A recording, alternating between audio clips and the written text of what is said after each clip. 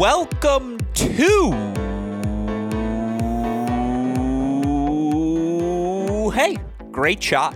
This is the Great Shot Podcast, a Cracked Racquets and Tennis Channel Podcast Network production. My name is Alex Gruskin. On today's show, we begin our daily previews of the action at the 2024 Australian Open, particularly during week one of any major. There is so much action on the schedule each and every day. It's really difficult as a tennis fan to sort through what do I need to watch to have the best grasp of what might have unfolded on any given day of the event. Thus, I want to create these preview podcasts to make all of your lives a little bit easier as tennis fans. I want to offer my thoughts on the matches I think you need to watch each and every day, whether it's live, if you, like me, are nocturnal and plan to stay up for the action, or far more likely, if you are based here in the United States, you want to catch up on the action, whether it's in the morning, before you head to work, before you head to school, after work, after school, before the next day's action begins. Again, I'm going to try and make these episodes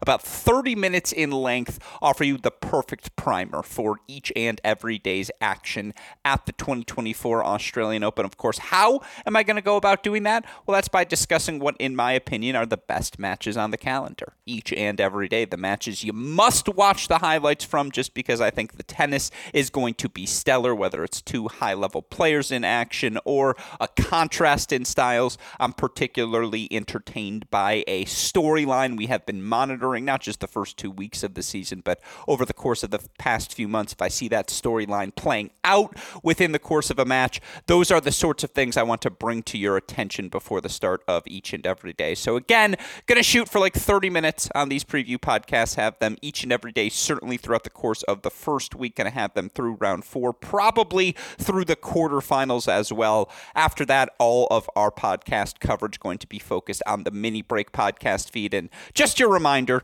over on the Mini Break podcast feed, you're going to be able to find recaps of each and every day's action throughout the course of the first major. That said, let's get into previewing day 2 of the Australian Open event. Of course, we've got 56 different singles matches on the calendar tomorrow. It's going to be impossible for even me to watch each and every match. Now, of course, I will go about watching the highlights from everything, and I do want to give a massive shout out right away to the Australian Open YouTube channel. If you are not familiar with their work, they'll have at least a 3-minute highlight package for every match that gets played, I believe, in singles throughout the course of this event. They are certainly one of the best in the business we have in terms of turning the tennis we see unfold each and every day into content for tennis fans to enjoy after the fact. So again, don't panic if you don't have the time or capability to watch these matches. If you don't have an ESPN Plus account, you'll get highlights for free available on YouTube each and every day. 56 matches is a ton to sort through, and so I'm going to try and limit myself to, again, 5 must-watch matches a day here in week number 1, but man, the list gets long. I could point to over 10 matches in both the men's and women's singles draws tomorrow that certainly will entertain tennis fans everywhere. That said, when I'm looking at the best matches on the women's side, you probably have to start with two-time Australian Open champion Naomi Osaka's return to Melbourne. She, of course, didn't get an easy draw. She's taken on 16th-seeded Caroline Garcia. And look, Garcia wasn't as good in 2022 as she was in 2023. Other way around, wasn't as good in 2023 as she was in 2022. That doesn't mean she had a bad 2022 by 3. I'm going to try that whole sentence again. Westhoff, give me a rewind sound effect, please. Again, let's try this one more time. It's not that she was bad in 2023. It's that she wasn't as good in 2023 as she was in 2022. And obviously that is what clouds, I guess, people's perceptions of her season last year. But look, she went 40-27 overall last season. That's the third most wins. I'm really screwing up this Caroline Garcia. I promise, moving forward each and every day, we're going to clean these segments up. But again, you look for Caroline Garcia, 40-27 overall last year. It's the third most wins she's had in any given season. Trails just her standout 2022, where she won 44 matches, a really good 2017 as well, where she won 48. The big number for her last season, career high hold percentage. She held serve 80.8% of the time. Now, she's perennially top 10, top 15 club as a server. That was top 2 all year long. Her and Sabalenka trading places. And when you're over that 80% hold percentage, that's elite of the elite. That's flirting with Serena Williams Power Tennis Country Club level stuff. And obviously that make or break game style, the relentless aggression we see from Garcia behind her first serve. We see that in her return game as well. It's why she can be a little bit streaky. It's why some days the return's just not landing in the court. And again, obviously, it is aggression versus aggression in Garcia versus Osaka. Naomi 1-0 in the career head-to-head, a 2-3 win when these two faced off in the Melbourne second round here at the Australian Open back in 2021. Again, Naomi looked pretty good, especially when she was in rhythm against Korpats, against Karolina Pliskova in her 2-match showing in Brisbane to start the year. Now, she was broken 2 times in each of those matches, but when she could keep the ball in front of her, when she could play on her terms, play at her pace, and oftentimes when you have a first serve like her, you're going to have the ability to do so. She still hits the ball like Naomi freaking Osaka off of both wings. Relentless power, relentless aggression. Now, the movement's not where it needs to be, although it didn't look bad, but it's not where it needs to be for her to compete at an elite level, I think, for 7 matches in this event. Can we get it for 1? We certainly got it against Pliskova. You can throw out the Korpats match. That's a completely different level. Obviously, the aggression Pliskova plays with, she's going to see similar aggression from Garcia. You're more confident in the aggression and, dare I say, the offensive package Caroline Garcia brings to this match. She's just played more frequently, been more consistent with things, a better mover than Osaka, certainly entering this occasion at Naomi's best. Obviously, she's better at executing her power game, a little more fluid on the return of serve, but you lean Garcia. I think that match has 3 sets written all over it. I feel like we're going to get at least one breaker. Again, I think that one's going to be tightly contested. I don't see either one running away with it. So certainly I would put that as match number 1 on the must-watch list for day number 2's action. Match number 2 on the must-watch list on the women's side. This one, of course, dare I say, a little bit on the Alex Gruskin personal watch list, but I also think Marie Bouzkova versus Linda Noskova is not only a fantastic storyline, and that Noskova one, when I say on the personal side for me, that's one we've been monitoring pretty frequently here, the 19-year-old former junior French Open champion, a rising talent, one of 36 22 and under women's players we have in the women's singles draw in Australia this year, but it's a fantastic contrast because she is the more aggressive player. Her power tennis, her aggressive game style stands out in comparison to the counterpunching, reactive nature of Marie Bouzkova. That said, you can never underrate Marie Bouzkova's athleticism. It is always as good as advertised, as fluid as we have of a mover in the women's game right now. Sneaky good at absorbing, redirecting pace, sneaky good at beating you to the spot and snapping a backhand up the line or slap a forehand up the line at will. Again, it is a little bit pancakey in the contact points, but great slice, great drop shot, comfortable volleyer, can just do things to get Noskova stretched and uncomfortable trying to beat her to the spot. That said, Marie Bouzkova last year, 68.6 hold percentage. It was a percent actually above her career average, still outside the top 25 hold percentage amongst top 100 players. I mean, again, Noskova's going to have opportunities to be aggressive. You look for Noskova, she's the exact opposite. You look for her hold percentage amongst top 100 players. She would still be a top 25 club member, despite the fact that she's currently ranked outside of the top 25, the number 51 player in the world, holding 71.6% of the time. The average top 50 player right now holding 70.1. Again, she would rank in the top 25 in hold percentage. Bouzkova, for what it's worth, elite on the return of serve. You look at her return percentage last season. Actually, not as high as you would think. The return percentage, 38%. That's a top 15 number, but you'd figure she'd have to be top 10, top 5 to be a top 25 player. Maybe that's why her ranking right now sits at 35. Still, obviously, Noskova coming off of the big semifinal run in Brisbane to kick off her season. Good wins there over a similarly athletic player in Andreeva, similarly physical player in Riera. Good win over someone in Kirstea who tries to beat you to the spot by going down the line.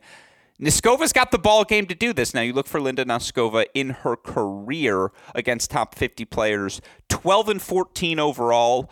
That's really good for someone who turned 19 in November. 12-14 against the top 50. She went 7-10 against top 50 opponents last year. Now, here's your fun Bouzkova stat for all of you listeners. She's 91-25 in her career against players under age 21. She's 14-0 against 21 and under players since the start of 2022. Her last loss, Clara Tauson, in the Luxembourg quarterfinals back in September of 2021. She beat Noskova 6-3 when these two faced off in Prague last year. Back in 2022 in that Prague semifinal. That was obviously our first tour-level introduction to Linda Noskova. She's gotten better since that moment, obviously up to number 51 in the world entering this event. And to back up her Brisbane final last year with a semifinal this year, that talk about coming through in the clutch, she's going to have opportunities to dictate in this match. This could very well be on her terms. Does she have the physicality, the consistency to do it for the 2 hours necessary you have to against a Bouzkova? That's the question of this match. Again, she is going to have some opportunities to dictate. I'm going to take Noskova to pull off the upset. I'll take Garcia in the first match. I'll take Noskova in the second one. Now, again, how far can Noskova really get? She's in the Swiatek, 16th of the draw. That's a tough lifestyle for any player to have to deal with, so third round's probably the ceiling for her, but that would be a really good showing for the 19-year-old to kick off her 2024 semifinal in Brisbane, beat a top 35 player in Bouzkova here to kick off your year in Australia as well. That's honestly my favorite match of the day, but I'll put it number 2 on my must-watch list. Number 3, you like power tennis? Vekic versus Pavs. Anastasia Pavlyuchenkova taking on 21st seeded Donna Vekic. Pavlyuchenkova 1-0 in the career head-to-head. That victory actually came in Tokyo in September of last year. 1-1. Pavlyuchenkova knocked off Vekic. Pavs has played some really good ball to start 2024. Quarterfinalist in Adelaide, got wins over Siniakova, Haddad Maia as well. We saw her make a quarterfinal in Hong Kong where she beat Haddad Maia again at the end of last season, got wins over Noskova, Vekic, Alexandrova on her way to a Tokyo semifinal as well. Tight 3-set loss at the U.S. Open to Svitolina in round 2. She's playing top 50 ball. Once again, I don't think there's any ifs, ands, or buts about it, and back up to number 46 in the live rankings accordingly. It's been the opposite story for Donna Vekic of late, right? You look for Vekic, she really struggled down the season's home stretch, losing 7 of her last 8 matches. Her one win, a win over Habino in the Zhengzhou first round, but it's whom those losses were to. Not only the 1-1 extreme loss to Pavs, but losses to Lucia Tsurenko, Anna Blinkova, Sasha Vickery, a loss to Paolini round 1 in Montreal. Look, Vekic runs hot and cold. We know how well she can play. Her run to the San Diego final in 2022, obviously indicative of that. Her run to the Monterey title at the start of last season, indicative of that. A reminder, last year at the Australian Open, she reached quarterfinals, beating Samsonova before getting knocked out by Sabalenka in the quarterfinals. It's a lot of points to defend for Donna Vekic. A precipitous decline perhaps awaiting her should things not go accordingly at this week's Australian Open. And once those points fall off her resume, I am curious how far she'll fall. I mean, again, then points, a title to defend right away in February to start this year as well. So some pressure on Vekic to get the win. Pavs is just playing so freely.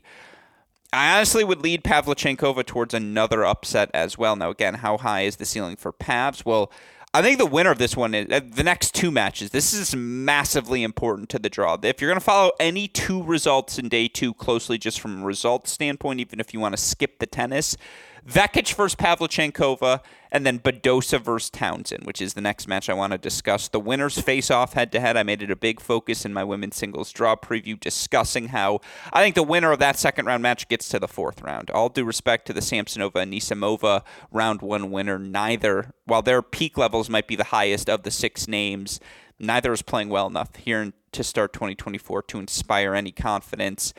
Can't say the same about Pavs. You can say the same about Vekic. Can't say the same about Pavs. Can't say the same about Townsend or Badosa either. And it's a first career head-to-head for the two. You look for Taylor Townsend. Yes, she's 12-39 against top 50 opponents for her career. And I know Badosa's ranked outside the top 50, but she played really good top 50 tennis clearly in a 3-set loss to Bernarda Pera in her comeback match to start 2024. Taylor Townsend, 12-39 for her career against the top 50. She went 4-5 against the top 50 last year. She's won 4 of her last 7, including a win over Haddad Maia at the U.S. Open last year. She looks fit as a fiddle to start the season. I'm expecting big things. I think this is going to be the best singles year of Taylor Townsend's career. Moves the ball so well around the court, gets you stretched into the outer thirds, does it quickly too. You get no rhythm with her slices, her constant pressure moving forward. It's going to be a real test for Paula Badosa, who, again, hasn't won a match since round 1 of Wimbledon back in July. Now has only played 2 matches since, but I thought she looked really good in a 3-set match against Bernarda Pera. Didn't fade down the stretch of that match. Sustained her level pretty well. She's only played 24 matches in the last 52 weeks. For what it's worth, 11-2 against opponents ranked outside the top 20, even if there have been some struggles otherwise. And again, what do you expect out of a Paula Badosa returning to the tour here today? Probably not that much, but I'm fascinated by that match. I'd always watch Taylor Townsend, a lefty who's serving volleys, who hits the slice, who just makes you uncomfortable. Heck of a competitor as well. Badosa can do a lot of things on a court, such a fluid mover when she's healthy. That's going to be a fun contrast of styles. Townsend versus Badosa, 4th on my list. And again, I think the winner of Vekic Pavlyuchenkova, Townsend Badosa, whoever wins that round 2 match between the winners, I think that player's getting to the second week of a slam. And it's a great way always to start a season. So 2 day 2 matches you got to keep an eye on. And then last but not least, just because it's a great contrast of styles and you never really know with one of these players, 7th-seeded Marketa Vondrousova taking on unseeded Diana Yastremska. Vondrousova 2-1 in the career head-to-head. Their last matchup, 2022 Dubai quarterfinal, going straight sets the way of Vondrousova. The interesting stat in this one, yes, Diana Yastremska runs extraordinarily hot and cold. She hasn't beaten a top 20 player since Birmingham 2022. For what it's worth, though, 14-23 in her career against the top 20. For someone who runs so hot and cold, that's pretty consistent. I'm not getting blown out. I'm going to be in the fight. The best competition brings out the best in my performance. It's just something to keep an eye on for the 23-year-olds. Given, again, Vondrousova didn't look great in her United Cup match. Yastremska had to play some series ball to qualify for this event. Again, according to Tennis Abstract, and just to run you through all the numbers, Vondrousova an 80.2% favorite. It's a good litmus test for her. Can she be steady enough and physical enough to stare down the barrel of the power tennis and the inconsistency, the vacillations, dare I say, of Diana Yastremska. For what it's worth, Badosa 58.1% favorite over Townsend, Vekic 52.3% favorite according to over Pavlyuchenkova. Again, all these numbers according to Tennis Abstract. Noskova is actually a 54% favorite over Marie Boshkova. Imagine a lot of that's because of the Brisbane success. Garcia, 66.9% favorite according to Tennis Abstract over Naomi Osaka. For the nerds, quickly, and this is just rapid fire, quick thoughts on a couple of other matches. I've got 7 on the list you should know about in what is, again, a 56-match day in terms of men's and women's singles competition in Australia. Haddad Maia versus Linda Fruhvirtova. 19-year-old's talented. I'll always watch her take on a top 10 seed. Kostyuk versus Claire Liu. Marta Kostyuk played great despite losing her match in whatever quarterfinals, I think it was, in Adelaide to Yelena Ostapenko. I think she might just have the breakout year we've all been waiting for. She's taken on an always tough American out in Claire Liu. I keep waiting for the Kaya Yvonne top 50 moment, to happen. It hasn't. How healthy is Potapova? She had a withdrawal from her week 1 event. That's a funky first-round matchup. Mira Andreeva, the 16-year-old, is going to get tested. Bernarda Pera is hitting the ball cleanly right now. It's a fun test. Again, how physical can the 16-year-old be? We'll find out. Speaking of big hitters, 19-year-old Diana Schneider taking on big-hitting Jasmine Paolini, the 26th seed. Paolini's got to be on upset alert because Di Schneider can swing. But again, Paolini breakout season in 2023, a big slam here. 2024 might just consolidate her top 35 position. The other ones, purely for the nerds, I think Rebecca Masarova is better than her ranking. She'll get tested against Alexandra Sasnovich. Winner of that can absolutely win their round 2 battle against Lucia Sarenko or Lucia. I think Sarenko actually won that match in 3 sets as of me recording this here on Saturday night. So I believe Sarenko would be the opponent. Katie Valinets is taking on Anna Kalinskaya. I'm just saying, there's a world, where Kalinskaya ends up in week 2. And Volley Nets doesn't have the biggest weapons, but it's a good litmus test. Just how well is Kalinskaya playing right now? Something worth keeping an eye on, certainly. Again, as you scroll through the results on day number 2. That's all of your women's action, or at least the most notable matches. I think the things worth previewing. On the men's side, let's talk about the matches of the day. I got 5 more for you. Not sure how much depth I'm going to have in some of these because some of these matchups are pretty straightforward. But again, from a name perspective, you got to keep an eye on it, right? Like at the top of the must-watch list, I'm as intrigued, and I know I try to steer away from the mainstream at times, but I'm as intrigued by Tsitsipas Berrettini as anyone. Who knows how well either of those guys are playing right now? Yeah, Tsitsipas got a win over Steve Diaz at United Cup, but pretty straightforward 4-4 loss to Zverev as well. I mean, again, was uninspiring, to say the least, down the home stretch of 2023 after winning the title in Mexico, I think Los Cabos or wherever it was, to kick off the North American hardcourt stretch. Disappointing losses for Tsitsipas, certainly in Canada, to Monfils round 1, Cincinnati, second match to Hurkacz, second round loss at the U.S. Open to Stricker, loses a Davis Cup match to Molchan, loses in Beijing to Yari, Humbert in Shanghai, Fee in Antwerp, the Medvedev loss in Vienna, the Dimitrov loss in Paris, no shame in either of those, and obviously was a little banged up to end the year, but you got some serious questions about Tsitsipas's level entering the year. Now, I don't have any questions about his serve, his +1 forehand, which last season had him as the highest ranked player by hold percentage amongst top 50 players on the ATP Tour. He's still number 1 over the last 52 weeks when you add the top 100 as well. You know what you're going to get from Tsitsipas as a floor. Like, he's still going to have some opportunities to hit that serve, hit that forehand comfortably. But look, in theory, Matteo Berrettini should be able to push him with the weapons he possesses and exploit that backhand return in particular that Tsitsipas so often struggles with. Now, for what it's worth, Tsitsipas 4-0 in the career head-to-head. It's a little bit misleading, 4-0 record. Tsitsipas a 7-6 in the third set win in their first encounter back in 2017, so you feel like you can throw that out. 6-7, 6-4, 6-3, 7-6. He beat him in the 2019 first round at the Australian Open. Tsitsipas also a win in Rome on clay, then 6-4 in the third. He beat him in United Cup to start last season. Yes, it's 4-0, but only one of the matches was straight sets. All of the matches have featured at least one tiebreaker throughout the course of it. It is tightly contested between these two. And again, we just haven't seen much Berrettini at all. In fact, obviously, heading into this Australian Open, the last time Matteo Berrettini played a match, Cincinnati, when he lost, U.S. Open, when he had to retire against Arthur Rinderknecht after beating Ugo Humbert in round 1.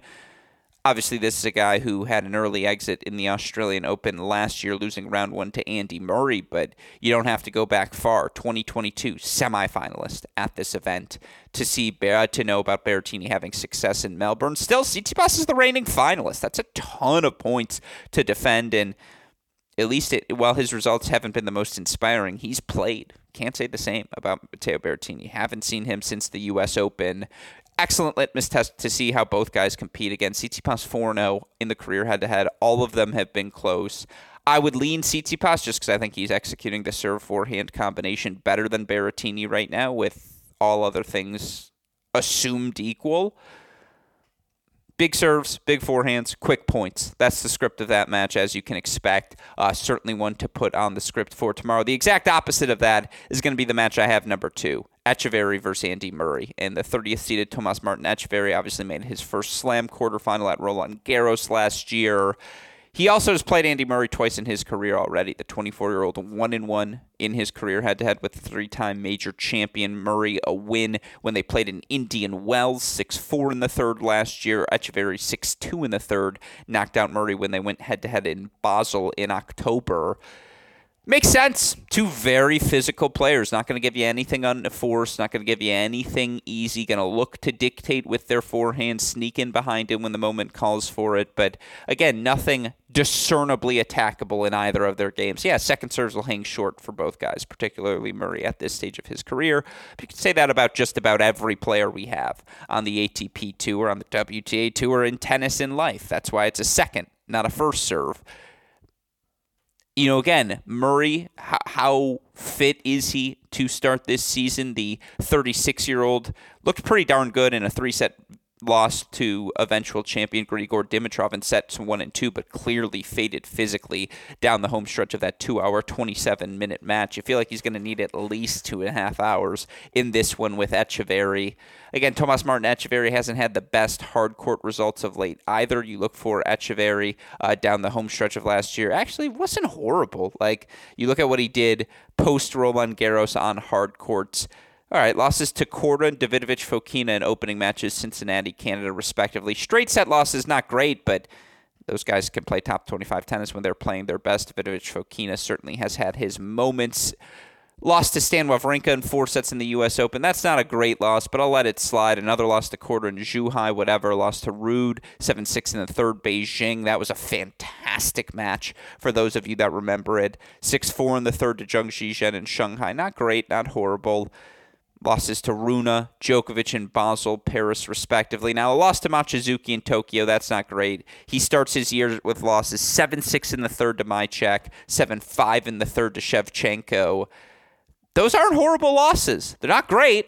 They're not horrible losses. Like, again, more than anything, he's played a 3-hour, 9-minute match and a 2-hour, 56-minute match to start his season, and we know Andy Murray's penchant for playing long matches. So buckle your seatbelts. I'm not sure what time that match is scheduled for, but I can look it up right now because I have the match calendar in front of me. They are one of the evening matches, or their third match on at Kia Arena. You could wake up in the morning. This used to be my favorite feeling, especially during the Australian Open, because this is when you get it. When you wake up in the morning and there's still a match on from the night before, and as you're eating breakfast and getting ready to go to school, you get to watch that match. That was my favorite thing to do as a kid growing up. And actually, like, I'd be excited that first couple weeks of January getting back to school, even though it was cold in the car as you tried to get in and get ready. And, obviously, first of all, my brother and I had a car growing up. That's the ultimate privilege. I'm well aware of that fact. I will say Eric Ruskin was very quick to say, yo, you're the younger brother. I'm the driver. Go scrape that off the windshield. And I get it. It's a rite of passage. But I just remember being so cold, and you're just sitting there, you're freezing to start your day. And I'll tell you what, it wakes you up. That's why it was a rite of passage, because it really woke you up every morning, scraping that ice off the car, which, to get back to the point, was not parked in the garage, but parked out on the driveway. Again, I'm immensely grateful for my childhood. But those are like the things I associate with January, is watching the tennis, trying to stay in the car as long as possible, knowing, all right, the moment I have to go outside, I got to start scraping some ice off the windshield. And so anyways, shout out to having that sensation back. Shout out to Murray Etcheverry, which very well could be that first wake-up morning match we have of the I guess you'll have him on day one, so we'll see who that is, but of the day 2 experience. Other matches in the must-watch category on the men's side, I think you got to put FAA and Dominic Thiem's first-round matchup in there by respect. The 23-year-old FAA, the 27th seed in this event, Thiem unseeded, obviously. Neither guy comes in with a ton of rhythm. FAA losing his first match, albeit a very fun one, to a very much informed Daniel Altmaier last week in Auckland. Won Basel down the home stretch of last season. Again, I thought he played well in Auckland, a 6-5 loss. He was up 3-0 to start that first set. Obviously, things got away from him, but Daniel Altmaier played elite tennis. I've never seen anyone hit the down the line one-handed backhand with as much consistency as he did on that day. Thiem qualified in Brisbane before the 5-1 loss to Rafa. Qualified in Paris, beat Stan before a loss to Rune. Quarterfinals Astana before a loss to Sebastian Ofner in 3 sets. The results have slowly but surely gotten better. He's a top 100 player, and the ranking says as much. A lot of uncertainty surrounding this match. Again, Felix has some weapons to rush Dominic Thiem, take advantage of his court position, and get him in trouble. But I just don't know the level we're going to see from either of these guys. I'm leaning Felix just because, again, I thought he hit the forehand pretty well, albeit massaged it a little bit more than I remember in that Altmaier match.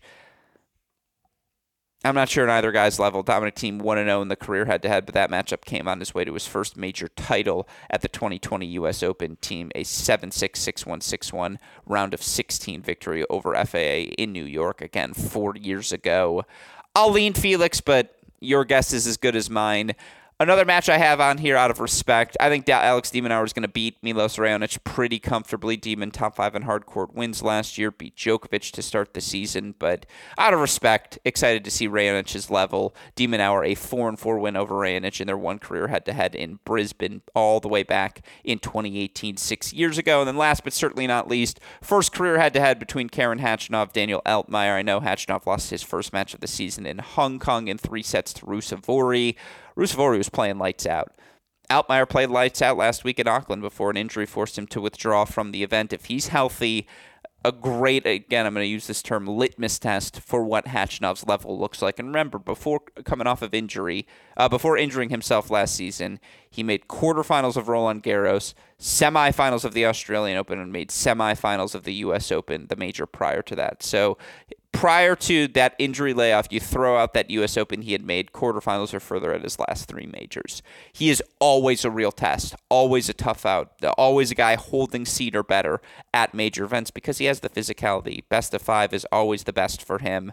Khachanov versus Altmaier is a fun first rounder just to keep on mind. Like if it's 9:30 p.m., no headline match grabs your attention, that's the one to turn to. I think you'll enjoy that one because Daniel Altmaier is always a shot maker. For the nerds on the men's side, Ben Shelton's much-watched TV. He's just so explosive. If this was 4 years ago, his match against Roberto Bautista Agut would probably be number 1 must-watch, but obviously it's a very different RBA. Fascinating to see how last year's quarterfinalist Shelton does at this event after the tough loss to Daniel in the semifinals in Auckland last week. Mannarino, Wawrinka, a lot of you would just want the chance to watch Stan, 3-time major champion. I get it. I think Adrian Mannarino is going to beat him pretty soundly, but again, Wawrinka on court, worth watching. Former Texas A&M All-American, USTA wildcard recipient Patrick Kipson going to take on Emil Ruusuvuori. You know my soft spot for Ruusuvuori. I enjoy watching Kipson as well. Good test for him. Gael Monfils is the perfect opponent. You're going to get to see him sprint, cover track, hit outstanding passing shots because Yannick Hanfmann throws the kitchen sink at you and puts all sorts of pressure on you as his opponent. Hanfmann versus Monfils, really fun first round match, day 2 match. And then last but not least, and this one might quietly be one of my favorites as well, Denis Shapovalov versus Jakub Menchik. If you haven't watched the 18-year-old Menchik, firepower, defines his serve, his +1 game. The guy cruises through service game. Challenger final to start his year. Comes through qualifying to get into this Australian Open as well. I'm not sold on the rest, and Damian Kuss and I discussed that on Friday's Mini Break podcast, but he's a decent athlete. Good first step, can slide into and out of his ball. Not the worst on that in terms of hard courts, but the technique's a little funky. It's a little handsy. It's a little wristy. He'll pop things up, and look, the best version of Shapovalov has some serious weapons to test Menchik in a way that he just hasn't been tested before. Now, Shapovalov was far from his best in his first match loss to Seb Ofner last week. He needs to step up. The serve looked soft. It was a rough outing for Shapovalov after a long layoff. Obviously, he'd been out since Wimbledon. Menchik's got real weapons to push him as well. That said, he's got some weapons to push an otherwise untested Menchik for the most part. Yeah, I made a 3rd round at the U.S. Open. That's really all he's done at the tour level to date. It's a fascinating first-round matchup. I'm really excited for it. Shapovalov versus Menchik, the last match I would bring up again in what is a 56-match day 2 at the 2024 Australian Open. Of course, we will recap it all over on the Mini Break podcast feed, so if you haven't, go subscribe to that show. Make sure you like, rate, subscribe, review here, and of course, all of our Cracked Racquets content, including our Cracked Racquets YouTube channel, where we're going to have more video podcasts available for all of you listeners moving forward. That said, a shout-out, as always, to our super producer, Daniel West, for the of an editing job he does day in, day out, making all of our content possible. With that said, for the fantastic super producer Daniel Westoff, and all of us here, at both Cracked Racquets and the Tennis Channel Podcast Network, I'm your host, Alex Gruskin. We hope you all enjoyed day 2 of the 2024 Australian Open, and you know what we say. Hey, great shot, and we'll see you all tomorrow. Thanks, everyone.